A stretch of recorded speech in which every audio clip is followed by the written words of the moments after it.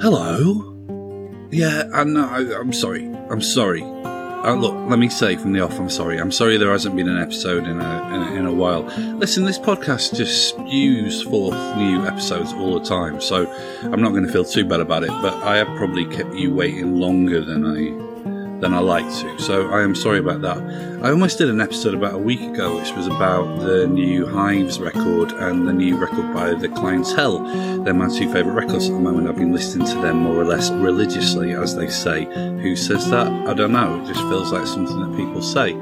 But you also know that I've kind of been in this never-ending hellscape with this book I've been writing, but I might as well just say from the off, and I'm going to say this with more fire in my heart than I've felt for a while, because I am finally free. Yes, that's right, the book is finished. I've written 90,000 words, it's actually about 93,000 and something, so there's going to be a bit of cutting. I've sent it to the publisher now, and I've thought of about 20 things that I'd like to put in there, and maybe about 5 things I'd like to take out, so there's going to be a little bit of to and fro in from this point on, so you won't be completely spared from me banging on about it. But God, I got there, and I've got to say, I've never ever experienced anything that was harder than writing this book. Not just the act of writing a book. I mean, I've interviewed a lot of people who've written books on the podcast, and I read a lot of books, and I like books, and I have the utmost respect for people who write books, but not like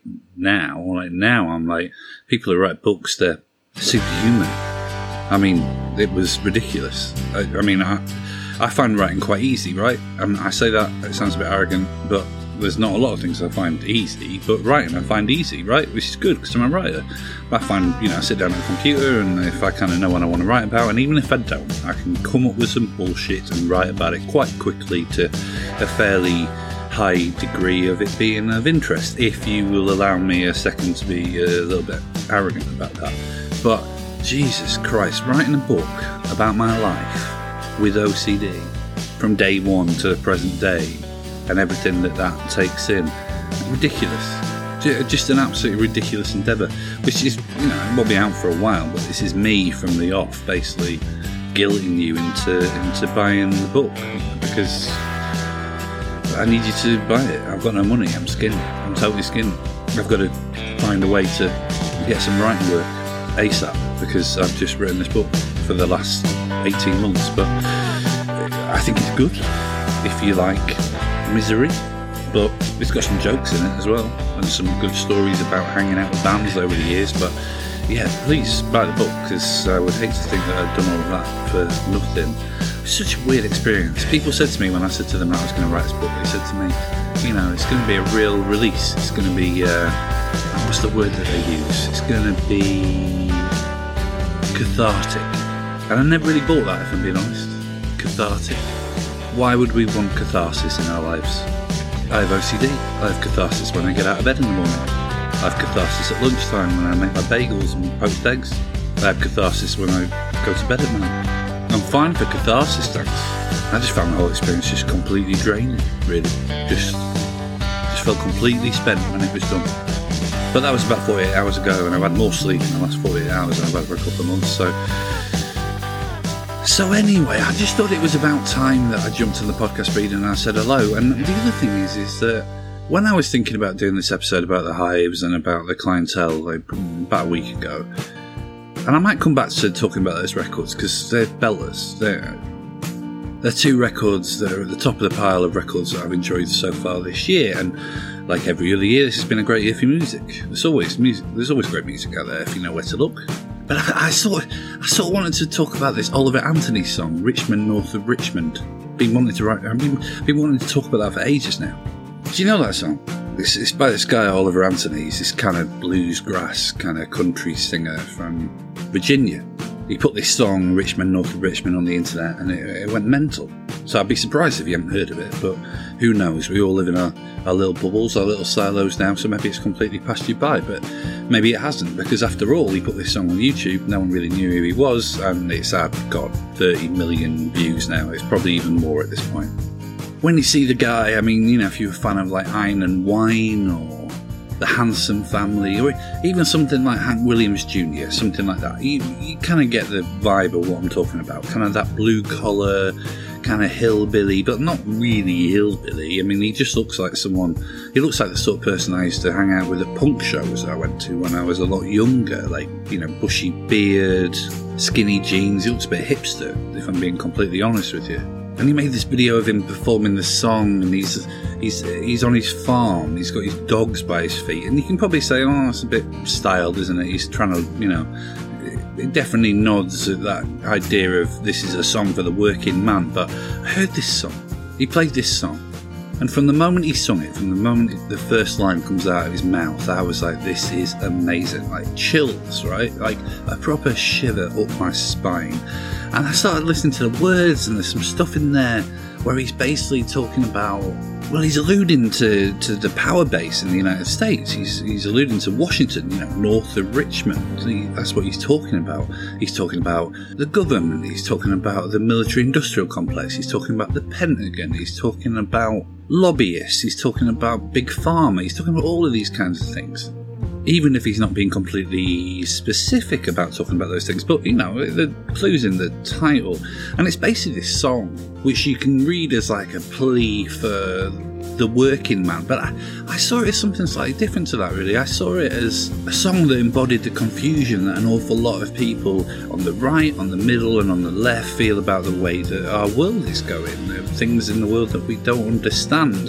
And we feel like there is a very small percent of people who have all of the power, and they also have all of the spoils. He's talked a little bit about this since the song's come out. He hasn't done any big major interview yet, but he's talked a little bit about people he met in his job, and I believe he had an accident in his job. I think he was a factory worker, but now he wants to set up a farm on his land. Though who knows, maybe the fact that he's had 60 million plus views on YouTube will influence what he actually does do from this point on. But it was quite a beautiful moment, and this song was like making noise on the internet. I was going on YouTube because I just wanted to hear the song over and over and over again, and there was all these reaction videos, and they were from people who were being made by people of all races and all genders, and it just felt like there was this sentiment in the song that just really captured this confusion that people felt about the modern world. And I thought that was amazing. I was like, oh my God, there's so much division between us all. And this song, in that moment when that song came out, I felt connected to people.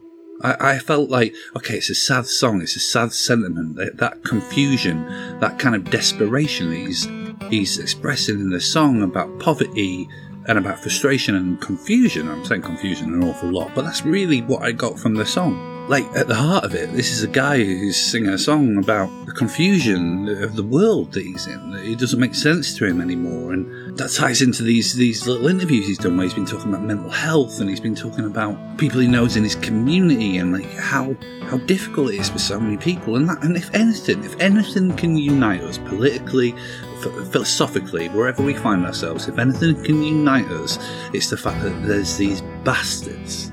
There's this very small percentage of bastards who have all of the power and all of the control, and increasingly all of the influence. They want influencers. They want to control us, and that sounds a little bit conspiratorial. There was a really good comment on one of the YouTube videos where someone said he was QAnon country, and that kind of made me laugh, although I don't think that's actually very fair. I think that they throw in the idea of someone being a conspiracy theorist is something increasing than we do when we just want to shut people down. There's a long list of terms that we apply to people when we want to just shut them down, because no one wants to be these things, right? But there's loads of things that we would have said was conspiratorial, and now actually they're just matter of fact. You know, he does sound like someone who's listened to an awful lot of Joe Rogan podcasts, or occasionally listens to Lex Fridman or what have you. But you know what? So do I, you know? Like, I listen to things from all over the political spectrum because ultimately I care about humans. I care about humanity. I'm a humanist before I'm any particular political leaning. That's how I see the world. And I think it's how most people see the world. They might just call themselves a centrist, but most people are quite moderate in their views. They just want everyone to be able to get by, and they want everyone to get as much out of their life as they possibly can do. You know, I probably see myself as a little bit more on the left than that, if I'm being honest. I've got some quite... I don't want to say radical, because the left's gone absolutely fucking bananas, but, you know, I think some things that are more on the left than in the centre, but I really felt when I heard this song, I was like, this is something that really can bring people together. It was amazing. I genuinely had shivers up my spine. I started listening to the song a few more times, and then I picked up what he was singing about in the middle verse. And he's basically, he makes a bit of a misstep, in my opinion. He starts talking about obese people milking benefits. And that's not a great thing to be singing about, in my opinion. I think that if you are going to direct your ire to the rich men north of Richmond, to the elites, to the people who subjugate us, then you can't be turning things on other poor people. You can't be turning it onto a benefit system. I think he's made a real mistake there. However, he does sing that part of the song very evocatively, if I'm being honest. But I think that he's actually trying to make a bigger point than actually he's expressed in the way that he's done it. That was a clumsy collection of words. Let me try that again. I think he was trying to make a point that was more nuanced than he's actually made in the way that he's done it. That was still a mess. Hang on, let me have another go at that. I think he was trying to make a point that was more nuanced than that. Nuanced? I think he was trying to make a point that was more nuanced than what has come across in the delivery of his words. You can say that it's maybe a bit of a culture wars talking point. I mean, I always think, right, here's my view on the culture wars, here's my view on any of the ideas that are expressed on Twitter that people spend all day squabbling about. I think if you take that idea, any idea, literally any idea, I'm not going to be specific about them because that's not what this podcast is about, but any progressive idea, I think that if you take it and you take about 5 steps backwards, you basically arrive at the point where it makes sense and where it can actually do good for people. So there is some discussion right now about body size, about obesity, right? And I'm a big guy. I haven't always been a big guy, but in recent years I've put on loads of weight. I put on loads of weight because I've been really unhappy. I've just written a book about being really unhappy. Please buy it when it's on bookshelves. And during that time when I've been struggling with my weight, I have found that I don't think shaming people, I don't think calling people fat does very much good in inspiring people to get weight off. And I think that most people who are overweight would like to get some weight off. I think it would be good for them. I think the whole thing gets more complicated when you talk about people with too much weight that's been taken off them.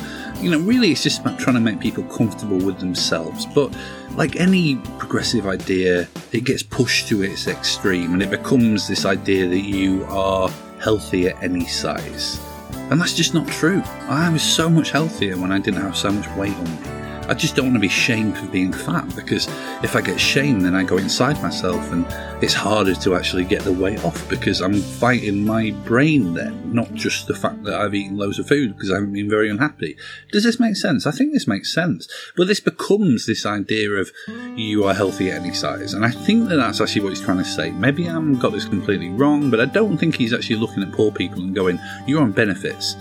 You're the problem. You're the problem with the current state of play in America. I just don't think he's saying that. But him adding that verse to the song, and also the fact that there was a lot of right-wing commentators that jumped on board and promoted this song from the off. Some people thought that looked a little bit suspicious.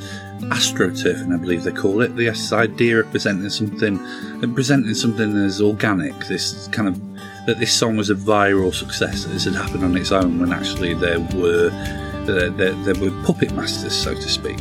I don't know, maybe that'll come out and I'll feel really embarrassed for saying anything positive about this song at all, although it is a tune and you feel what you feel. And at the end of the day, I sometimes resent the fact that all of us have been dragged into thinking about things like this, and there being this and having to think about things through the filter of a quote-unquote culture war. I'm a music journalist. I just want to have fun and I just want to celebrate good music. I don't really want to care about any of this kind of stuff. But here we are, this is where we are, so whatever.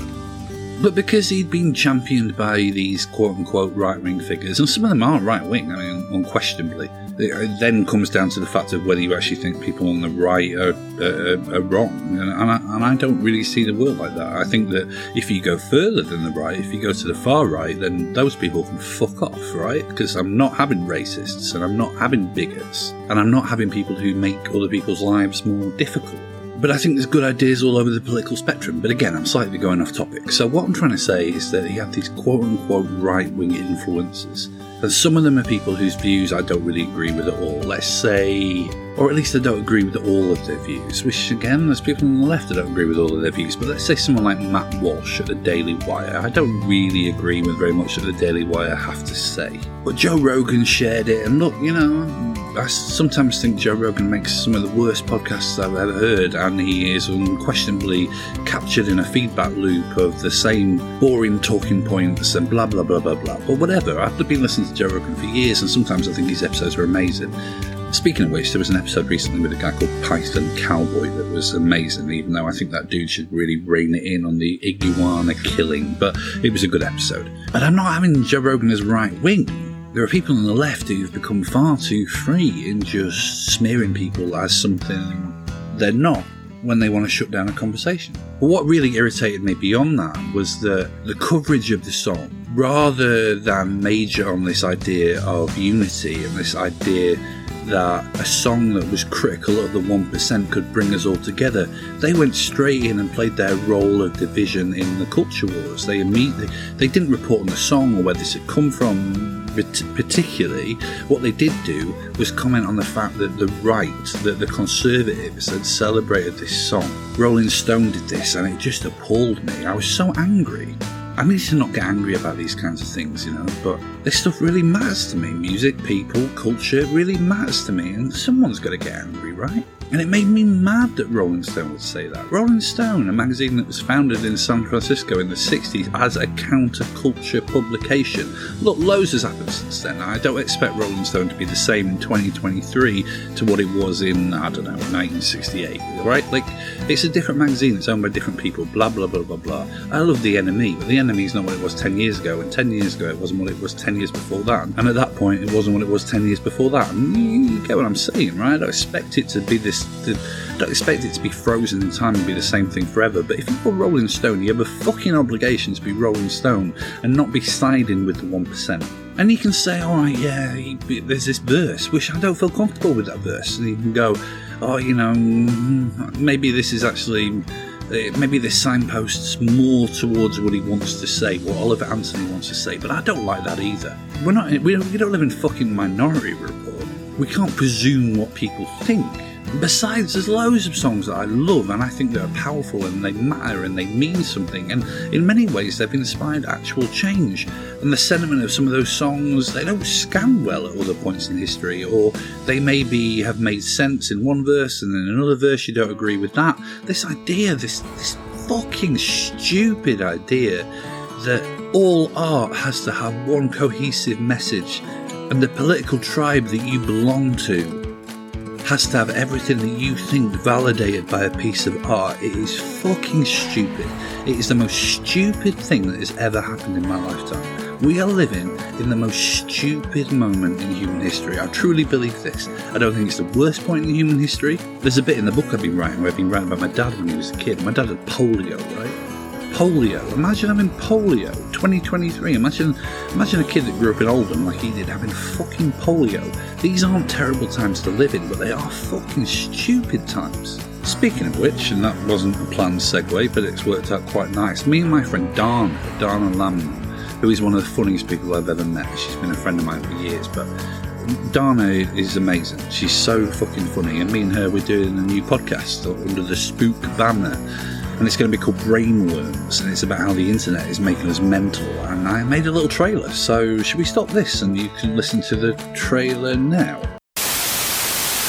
Someone told me that they believe that we are living right a simulation. I don't spend a tremendous amount of time on TikTok because, you know, besides the young children dancing, there's also the spying on you, the data mishandling, the putting your information in the hands of the Chinese Communist Party. All aboard! Welcome to Brainworms, because the internet is making us mental. People are posting pictures of when they were really happy. That motherfucker back there is not real! Brainworms. There are technologies at the South Pole Station that people can't even consider that exist on this planet. Can men get pregnant? Friday, September 8th. No longer can we enjoy any particular piece of media if its creators may have done or think something morally reprehensible. Brainworms. Brainworms. Because the internet is making us mental. I wish I had a good argument against that. So yeah, we're launching that on Friday, September 8th. It would mean loads to me if you would sign up to the feed so that we know there are people who are listening when we make an episode. That will mean that we actually have to work harder than just chatting about whatever's been going on in EastEnders around the time we record the episode. But it sounds quite good, right? I think it could be good. Could be a good podcast. But anyway, Rolling Stone wrote this thing, like I say, and it made it all about the tribe. And that made me really angry. And then The Guardian, which is supposed to be the voice of liberal Britain. That's really why The Guardian exists, right? The Guardian's the newspaper that I read. I still read it sometimes. I contribute to it sometimes. I wish I contributed more. I mean, I'd contribute to anyone right now because I need some fucking money. But, I contribute to The Guardian from time to time. Right for The Observer more. They're basically the same newspaper, although they're completely different in many other ways. They share the same building. But The Guardian, again, who is supposed to be a voice for the voiceless, a voice for the people who don't get to share their voice very often. That's really what liberalism is, right? And The Guardian go even further than Rolling Stone did. The Guardian come out and they say that the song is full of baseless conspiracy theories, like the fact that at one point he references Epstein's Island. Hang on a second. Epstein's Island is a conspiracy? What? It's a conspiracy? I mean, it literally is a conspiracy due to the fact that we know that there was this awful guy called Jeffrey Epstein and his cohort Ghislaine Maxwell, who is in prison, and Jeffrey Epstein isn't here anymore, and that all smells of shit, doesn't it? And I don't think you are a conspiracy theorist if you think that. The Guardian is saying that Jeffrey Epstein and child trafficking is a conspiracy. Are you fucking high? I think things like Jeffrey Epstein are part of the reason why people have lost their fucking minds and people are so confused about the world, because you can read about this guy, or you can watch videos or documentaries about this guy, and you can read that he did all these terrible things, but we don't have any fucking clue who he was doing them with. That guy's literally, there's photographs of that guy with presidents of the United States, with members of the royal family, and we don't fucking know who did what, right? That's not a fucking... I mean, that's the very nature of a conspiracy, is the fact that no one's taken the fucking fall, apart from the guy that mysteriously died when the cameras were off in a high-security prison. That's literally a conspiracy. But it just made me mad, the idea that The Guardian and the Rolling Stone, who were supposed to be the voices of people who don't have a voice, would side with the 1% who are being critiqued in that song, or they would go so macro in its, so myopic in its viewpoint of the song, that it would hone in on one verse and not address that this is a guy who was singing with great beauty and a great deal of desperation about the situation that he and millions of other people find themselves in. And this is the fucking, this took the fucking biscuit. Billy Bragg. If you grew up in a pit village in South Yorkshire, as I did, Armthorpe, Markham, Maine was our colliery, then you have affection for someone like Billy Bragg. His first 4 albums, there's some great songwriting on there. I actually like Billy Bragg when he's singing about romance as much as I do when he's singing about politics, but he's written these amazing protest songs. And if I can digress slightly, I was actually listening to the first volume of Mermaid Avenue the other day, the record he made with Wilco in the 90s, which where they took a load of Woody Guthrie lyrics, they never had music set to them, and they set music to them. That's an amazing record. Way over yonder in the minor key. That's a tune. That is a tune. But Billy Bragg comes out, right? And Billy Bragg has increasingly been a fucking fanny on Twitter. Like, Billy Bragg has seemingly completely lost the plot in actually seeing what's going on with a whole load of cultural issues. Billy Bragg's almost become this, he's just become so arrogant, talking across people and smearing people for this, that and the other because they don't share the same opinions of him, when actually I don't think he actually understands a lot of what he's talking about. Maybe Billy Bragg's just always been stupid, but I've met Billy Bragg, I've interviewed Billy Bragg. The lyrics to those songs are ingrained in my head and in my life forever. But maybe he was always stupid, because I don't understand how someone at this point in their life, closer to the end than the beginning, so to speak, can just suddenly be so stupid. And Billy Bragg comes out and he writes a response. He writes a critique, basically, of Oliver Anthony's song in song. And he makes a few points in there about, you should join a union. I mean, who knows? Oliver Anthony might be in a union. There's a lot of presumption going on, once again. And then when you have that kind of degree of presumption about someone and what they believe and what their lives look like, then I think that looks like arrogance. And then there's this quote where he says that he heard the song and he heard the ghost of Woody Guthrie whispering in his ear, and he thought, oh, I'll help this guy out. I'll try and steer him on the right path. Are you a fucking moron, Billy? Literally, the arrogance of it, that a rich man, Billy Bragg is very rich, Billy Bragg is a very successful musician, that a rich man can say to a poor man, look, I know you're feeling this stuff, but actually what you're feeling is wrong. Get the fuck out, you fucking clown. It made me insane. In any era, until maybe like 5 years ago, when we started seeing things through this really stupid tribal divide, or we just started seeing everything through identity, or we started seeing everything through privilege, or all of these stupid ideas that, again, have a little lick of sense to them if you walk about 5 paces back.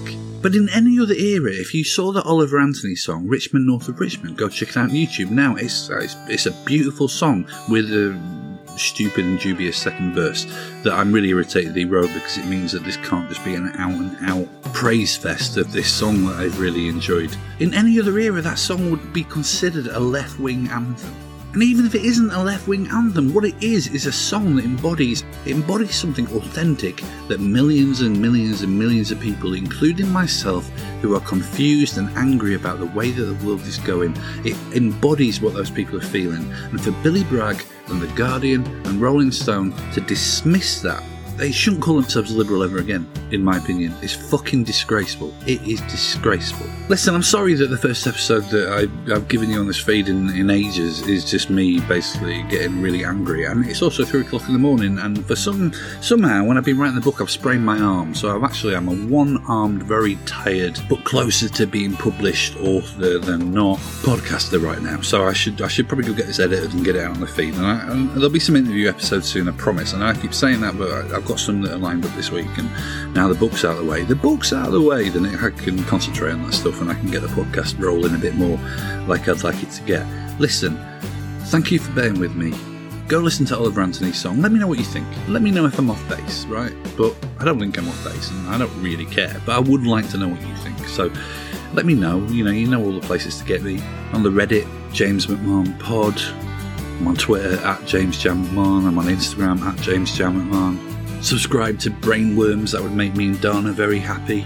And listen, as always, if you wanted to leave me a rating and a review, that really helps this podcast grow, and that's a good thing for everyone, I think, apart from a couple of people at school that didn't really like me. But listen, thank you. I'll speak to you again soon.